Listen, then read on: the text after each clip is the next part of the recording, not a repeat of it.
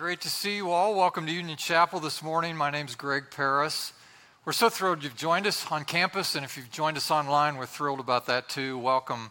We're glad to have you. We're going through the Bible this year. The story, the greatest story ever told. How many of you are up to date through chapter 19? Look at you. Oh, that's so fantastic. How many of you have took my advice? Just skip it. If you're 5 chapters behind, just skip ahead. You can catch up later. Do that so you're up to date with the story. Today's story is about the southern kingdom of Judah, which has been exiled into Babylon, modern-day Iran, and they've been there for 70 years. Daniel lived during that time, Shadrach, Meshach, and Abednego. We talked about those guys. It's been 70 years, and now they've been invited to come back home to Jerusalem. So today's message is about returning home. There's no place like home, is there? No place like home. And they've been invited to return home. I wonder today who I'm talking to. I wonder if there's a person who's been living like the prodigal son, who's walked away from the faith and walked away from your relationship with God, and you've just been out there for a while. Maybe it's time for you to come on home. Maybe you're estranged from a family member or a close friend, and it's been bothering you for a long time, and that relationship you feel the need to restore.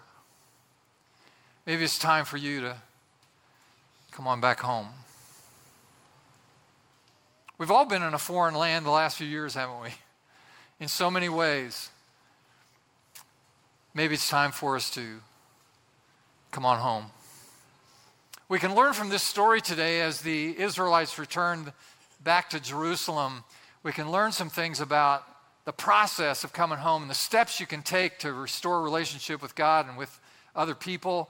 And so I just want to share out of this text today, out of this story, 4 ideas that we can see in this story that are practical steps along the way of coming home. Are you ready? You good for that? Here's the first point I want to make. God will make a way in your life. If your heart is sincere, God will make a way for you to restore relationship with Him and with some of the others in your life. This is something only God can do. I mentioned that right now, and some of you are going, no, not even God can make a way to restore that relationship you may be thinking about right now. But listen to the story. God did this for Judah. We look in this opening part of chapter 19 of the story, and also this is from Ezra, the Old Testament book of Ezra, chapter 1. Look on the screen at verse 1 and following. In the first year of Cyrus, king of Persia, in order to fulfill the word of the Lord spoken by Jeremiah, the Lord moved the heart of Cyrus, king of Persia, to make a proclamation through the whole realm, also put it in writing. This is what Cyrus, king of Persia, says. The Lord, the God of heaven, has given me all the kingdoms of the earth, and He has appointed me to build a temple for Him at Jerusalem in Judah.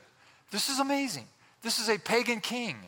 He has no vested interest in Jerusalem or the temple there, which has been destroyed.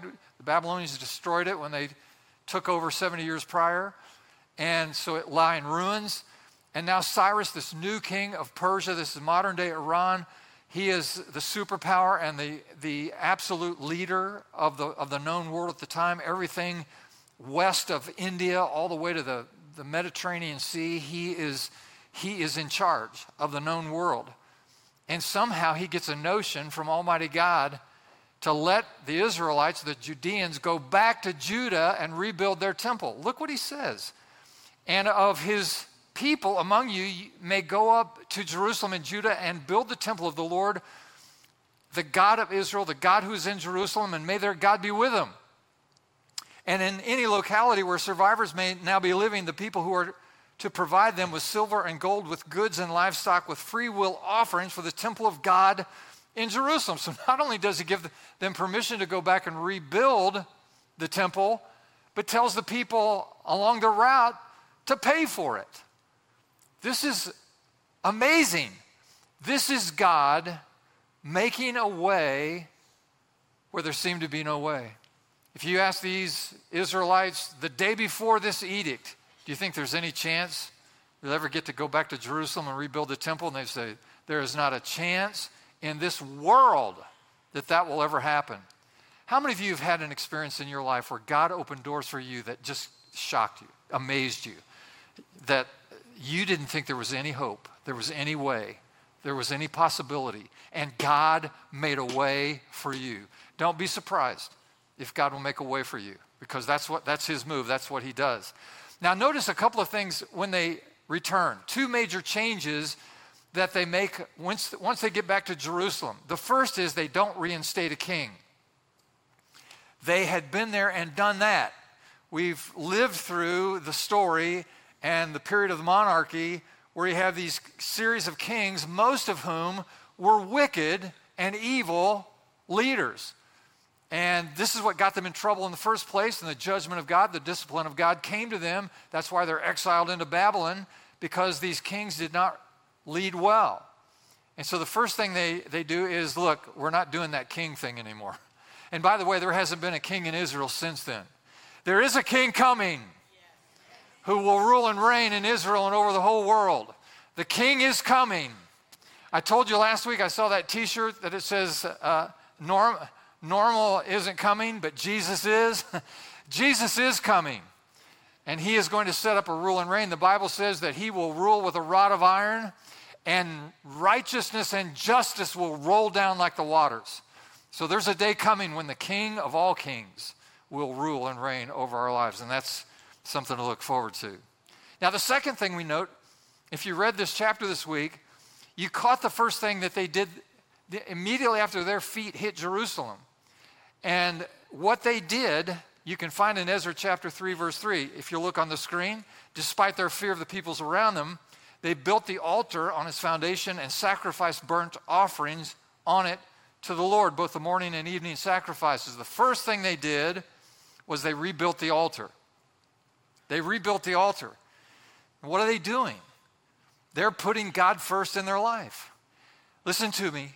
Anytime you return home, you return to God, you return to your faith, you return to those first loves in your spiritual life, it's time to put God first. That means you get back in church, and either on campus or online, but this becomes a priority. Each week, no excuses. You open up God's word. You seek his will and his ways through his word. You bring your decisions and requests to God through prayer. You reorient your life. First things first. You live a life of gratitude. When you sit down to a plate of food, you give thanks. Whether you're with people and friends or family or all alone, you say thank you for that. You know, for example, there are 2 million Ukrainians who have been displaced from their home, living out of a paper sack today, right now. So be thankful, be grateful, put God first, say yes to God without any hesitation or any compromise. Make sure God knows that he is first place in your life. You can't do the things you used to do. Can't hang with the people you used to hang with. You can't do it. It's just not possible. That leads me to the second thing I want to say, and that is things need to be different. Things need to be different in your life. They can't be the way they used to be. As I mentioned, you can't hang with the same people. You can't follow the same patterns. You have to make God first place in your life. Now here's the third thing, and there are just 4. Here's the third thing, and that is to stay alert to the enemy's schemes. Here's a fact of life. There will always be people in your life who don't want you to recover. They don't want you to get better. They do not want you to succeed. There are enemies in all of our lives who don't want our best. For Judah, their primary enemy was the surrounding nations who remembered when Israel was an unstoppable force in the world, and so these Israelis are back, and so Israel becoming strong and a force again is not something that they were interested in. Didn't make them happy. One of their first schemes was to infiltrate And they offered to join up with Judah to help them rebuild the temple. And Zerubbabel, who was a leader in Israel at the time, he sniffed them out. He saw their attempts to dissuade them from their work. And he said in Ezra 4:3, you can see this on the screen, "You have no part with us in the building of the temple to our God. We alone will build it for the Lord, the God of Israel, as King Cyrus, the king of Persia, commanded us."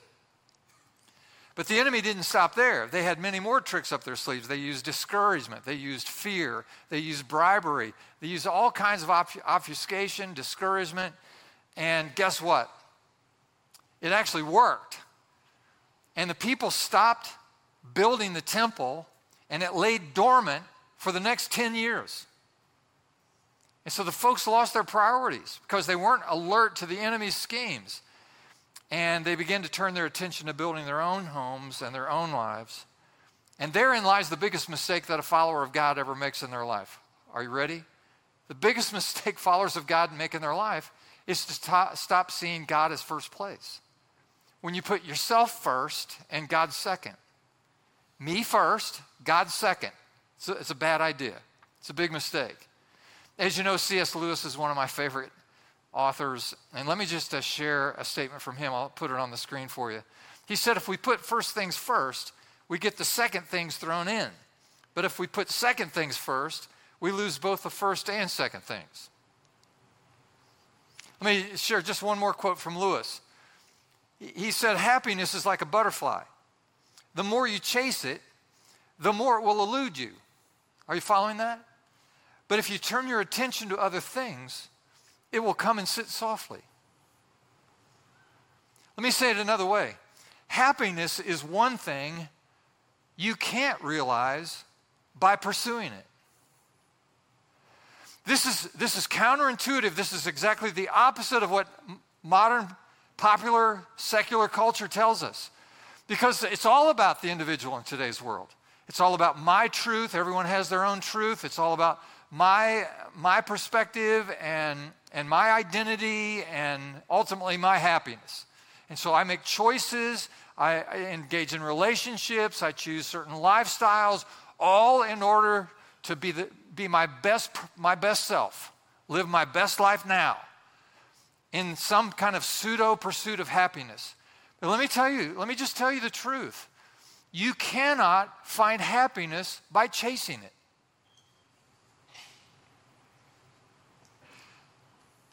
Yeah, but all I want is to be happy. That's all I care. I just want to be happy. Is that so bad? I want to be happy. The happiest people in the world, the most satisfied and contented people in the world are people who love God and love other people as a priority in their lives. People who put God first and service to others first are the happiest people in the world. I know it's shocking. It's amazing.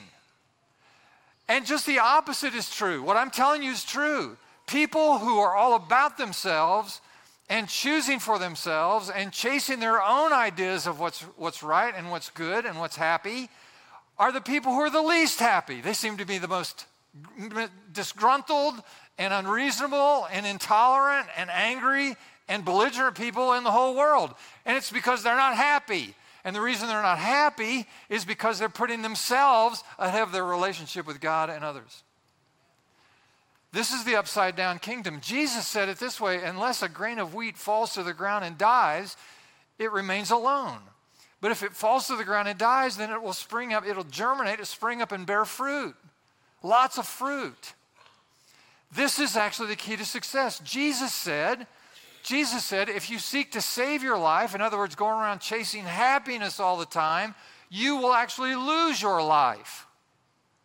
But Jesus said, if you lose your life for my sake and the sake of the gospel, then you will save your life. You'll find your life. You want to find peace, contentment, satisfaction, and happiness in life? Love God with all of your heart, soul, mind, and strength, and love your neighbor as yourself. This is better preaching than you let on. Jesus said, seek first the kingdom of God and my righteousness, and all of these other things will be added to you. I don't think I've convinced them yet. I'm not sure. Let's see, what else can I say about that?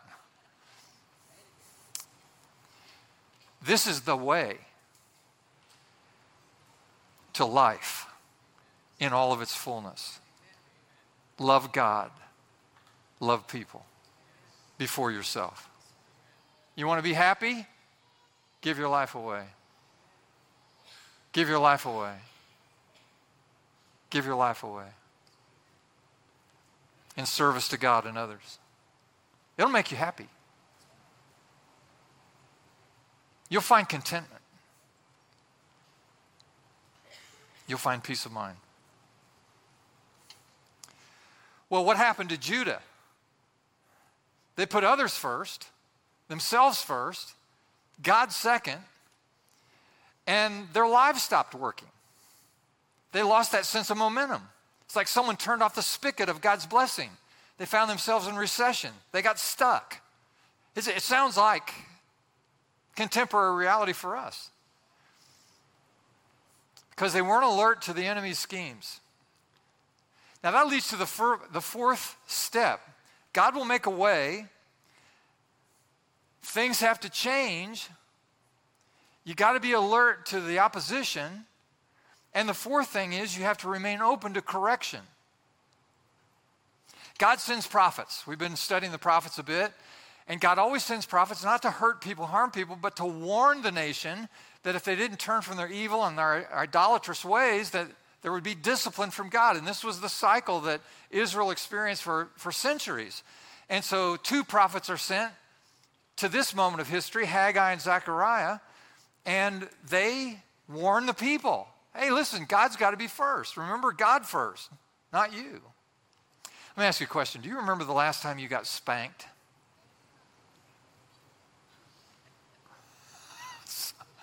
Some of you just looked at me and went, what's spanked?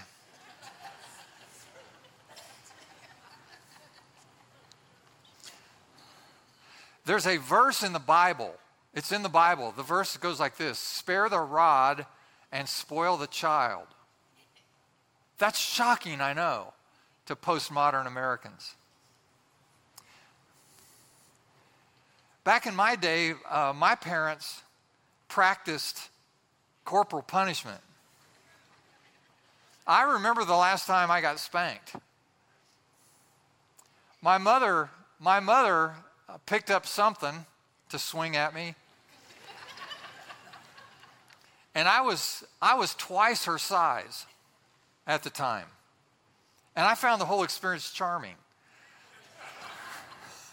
But I needed to be spanked.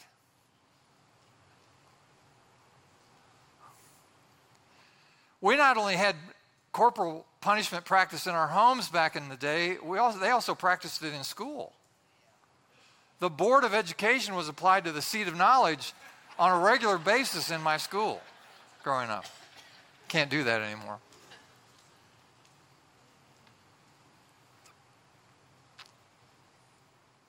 There was a TV commercial years ago. I think it was like an aftershave commercial. I don't remember the product actually, but it literally contained a man standing in place and a person walking up to them and slapping them. Just like that. I think it was a woman maybe that was smacking the guy. Bam! And he recoils from the slap because it wasn't a tap. I mean, it was pow. And he shakes his head a bit in the commercial and he goes, thanks, I needed that. How many of you remember that commercial? These are old people in the room right here. They would never make a commercial like that now. But boom, and thanks, I needed that. Just really sincere. I appreciate that. Boy, I needed a good jolt. We need a good jolt.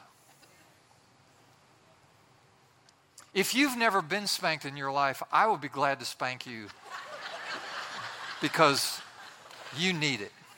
Everybody should be spanked at least once. It's good for you.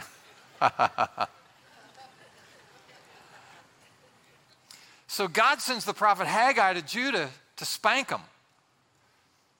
Haggai chapter 1, verse 3, you'll see it on the screen. Then the word of the Lord came through the prophet Haggai.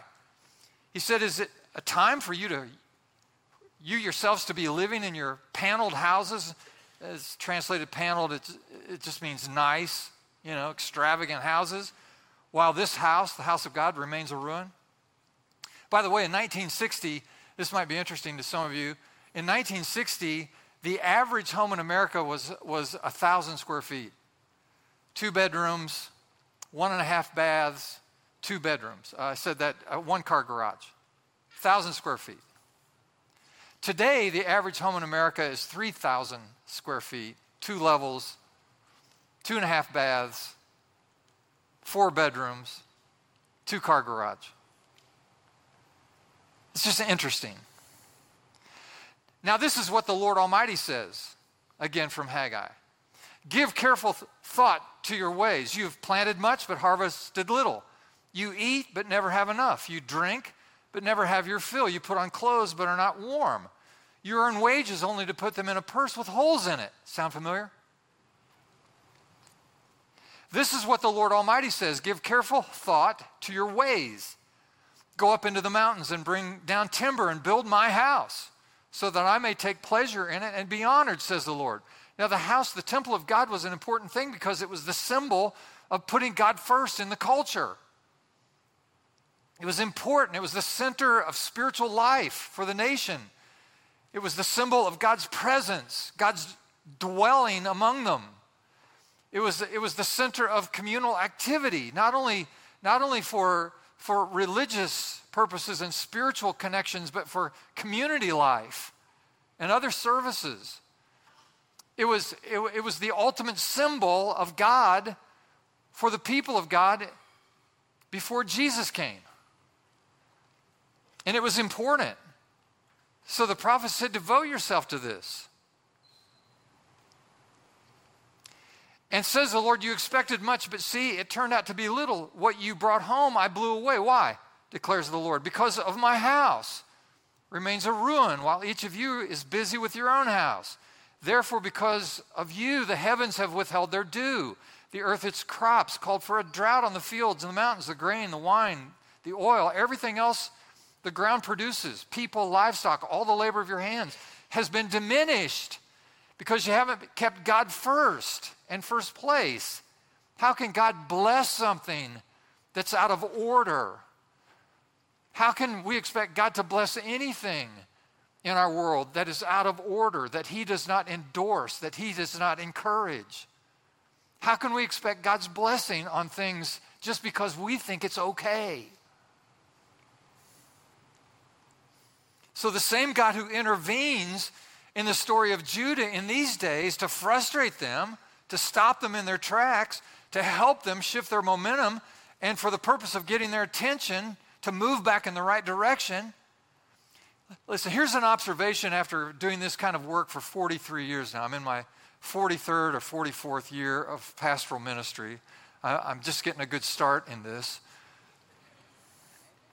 What I've observed is that it's true of my life, and it's true in the lives of people I lead spiritually, that most of us are not open to correction. Just not open to it. We're not teachable. We don't like to be confronted. You know, last week I got on a soapbox about the role of men in their marriages and in their families and in the community. I mean, I made a big fuss about it, calling men names of all sorts and varieties. I mean, I got out the biggest stick I could find and just cracked men with it. Maybe you remember. This past week, I haven't heard from one person.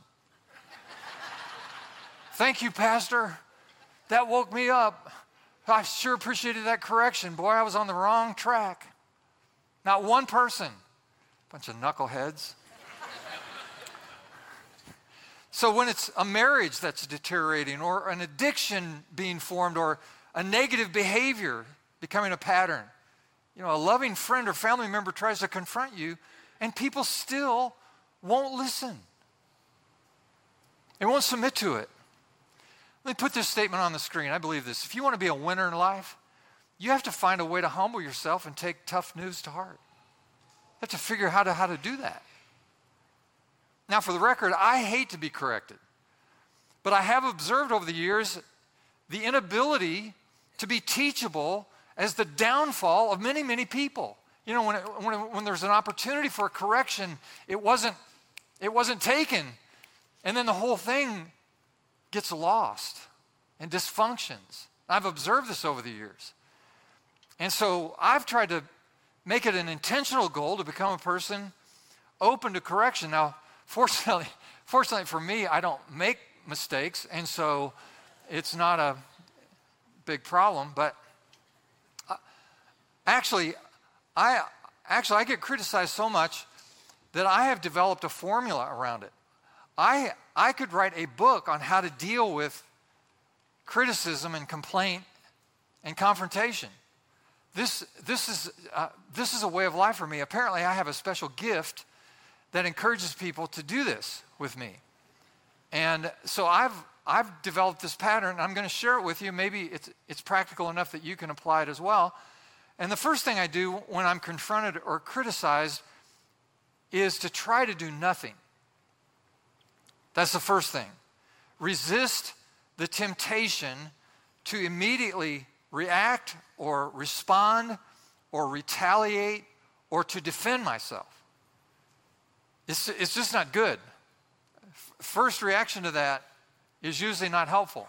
So take a deep breath or two or count to 10 or to 20 or whatever you need to do to try to calm down first. So that's the first thing when confronted is just hold steady for a minute and let the moment kind of dissipate some of the pressure.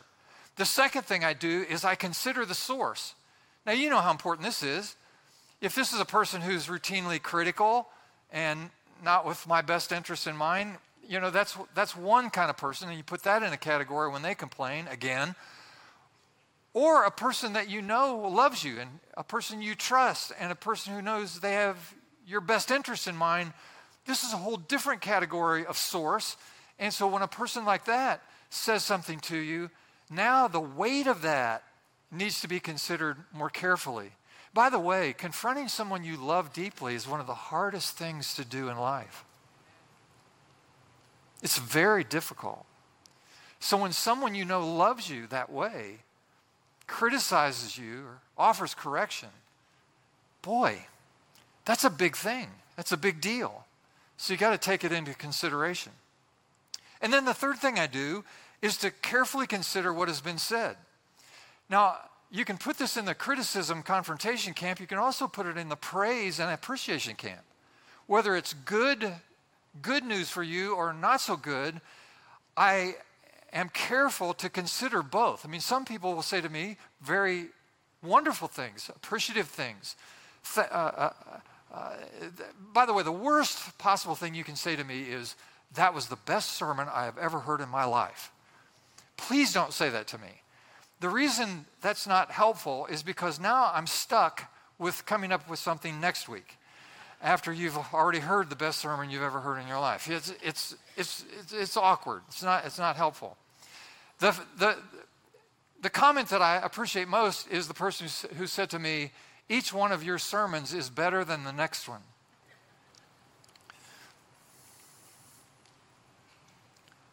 I'll wait. Each one of your sermons is better than the next one. No, you didn't think it through. Or you wouldn't be cheering. Let me translate. You're getting worse as you go.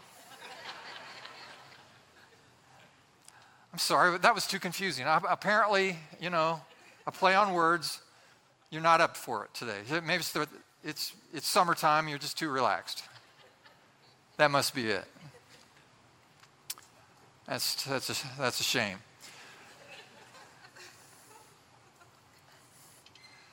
So carefully consider. So if someone says, "Thank you, Pastor, that was great," I pause and I say, okay, was there truth in that statement? Is there validity there? Is there value?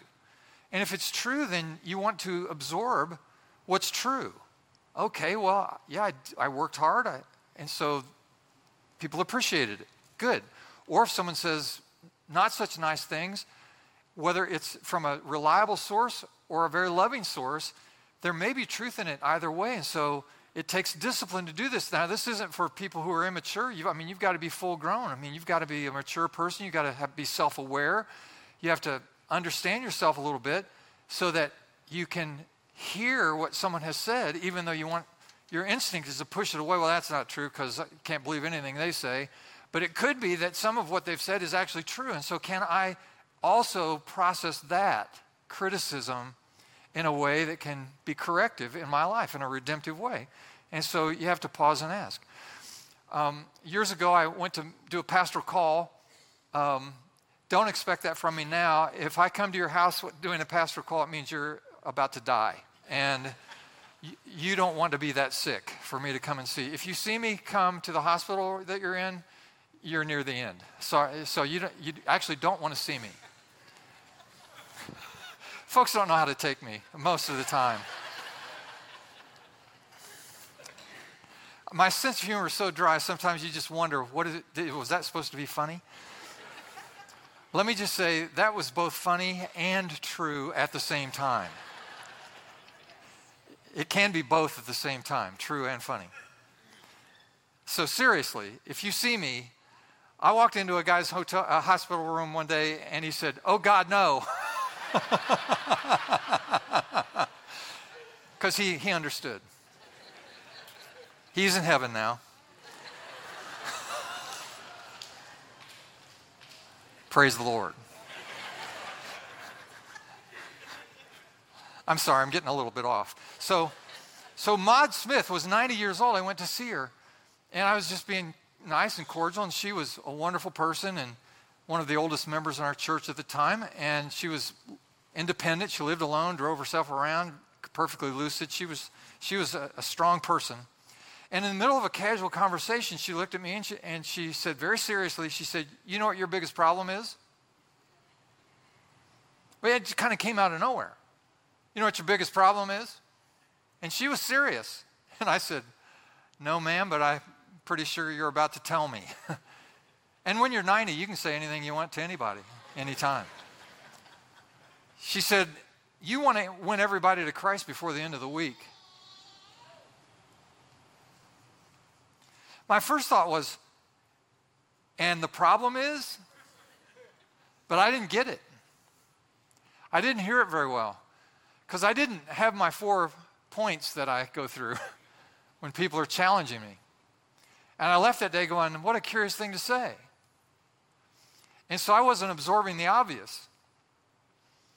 And it wasn't but a few weeks later, and I was out in the driveway of the parsonage, and one of our parishioners pulled in. He was a farmer, grain farmer, and had a little livestock, and he'd just been in the field, and he saw me, and he pulled over, and we chatted for a little bit. And then he looked at me, and he's kind of, scuffing his foot on the ground and so forth. He's working up his courage. And he just looked at me, and he said, "Pastor, I need to tell you something."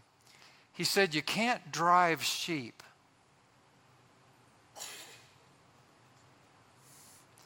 You have to lead them."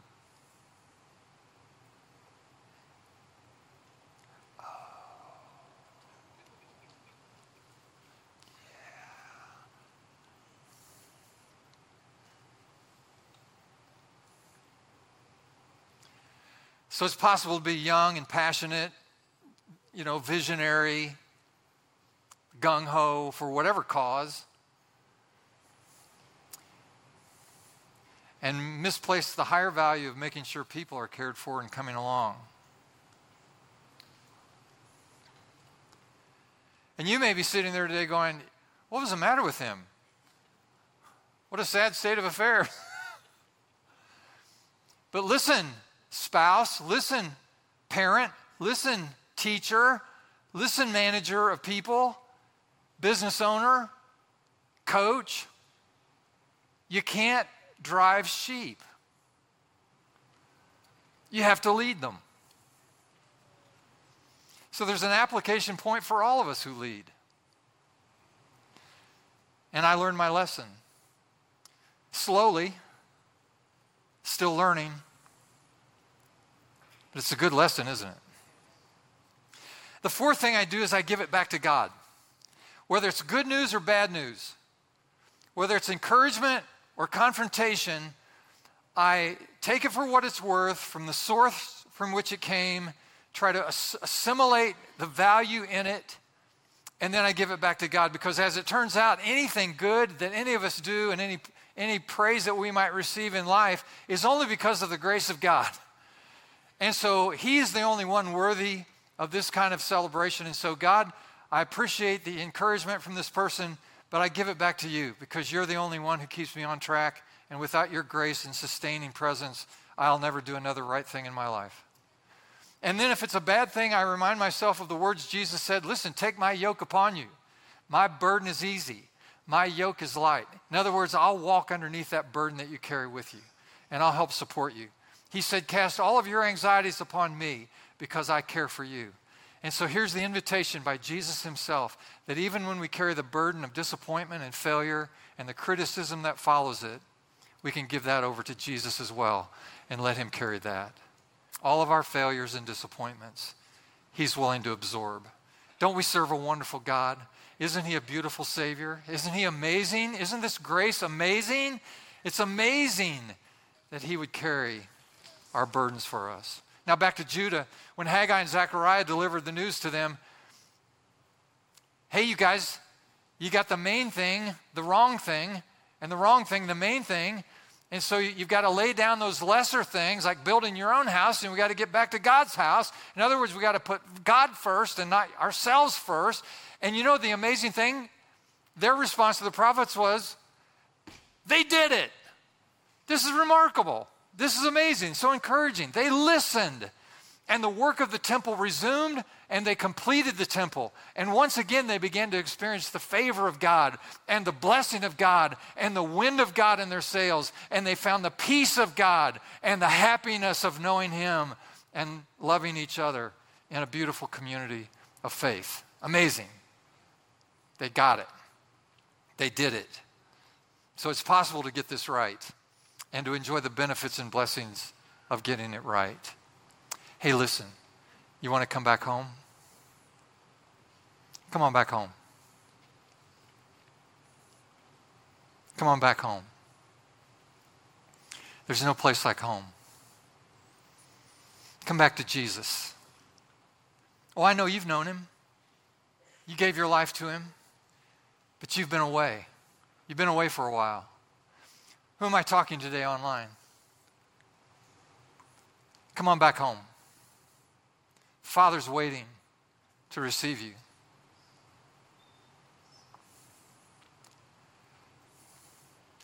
Maybe you've been estranged from an important person in your family or a friend in your life, and you've had this gnawing sense that God wanted you to take the first step in restoring that relationship.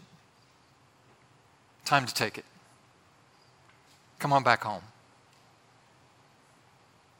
Would you think about that for a moment as we pray?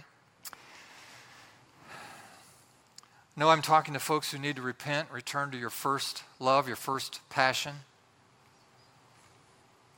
Maybe you're a person who's said, yeah, well, I came back, but I'm still going through a season of testing. I'm just like people who went back to Jerusalem. I went home, but I still struggled. Well, if God is speaking to you through this season of testing, let me ask you today, are you listening? Are you listening? Are you being distracted from God's purposes for your life? Have you let second things become first things, lesser things becoming the main thing? Let me pray for you. For those of you who need to come back home to your meaningful relationship to Jesus, Lord, I pray for your grace, your welcoming, loving arms to be extended to anyone ready to come home. God, today, in this moment, you're making a way. Now, we know things will have to be different. Changes will have to be made. Enemies are real. Distractions, they're everywhere. And we'll have to be open to and remain open to correction. In spite of all that, God, I need to come home.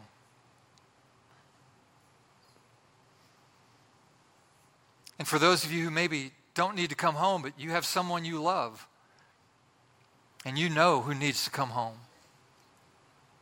And that includes all of us, I guess. We pray, oh God, to all of these people you would send your favor, perhaps through an unexpected source, like a King Cyrus. Do something unusual, God. Send a messenger. Send a prophet. Send a friend. Lord, send one of us. Send one of us. Here I am, send me. So that, Lord, we would repent from our carelessness, our foolishness, submit afresh and anew our life into your care, into your hands. Just return home.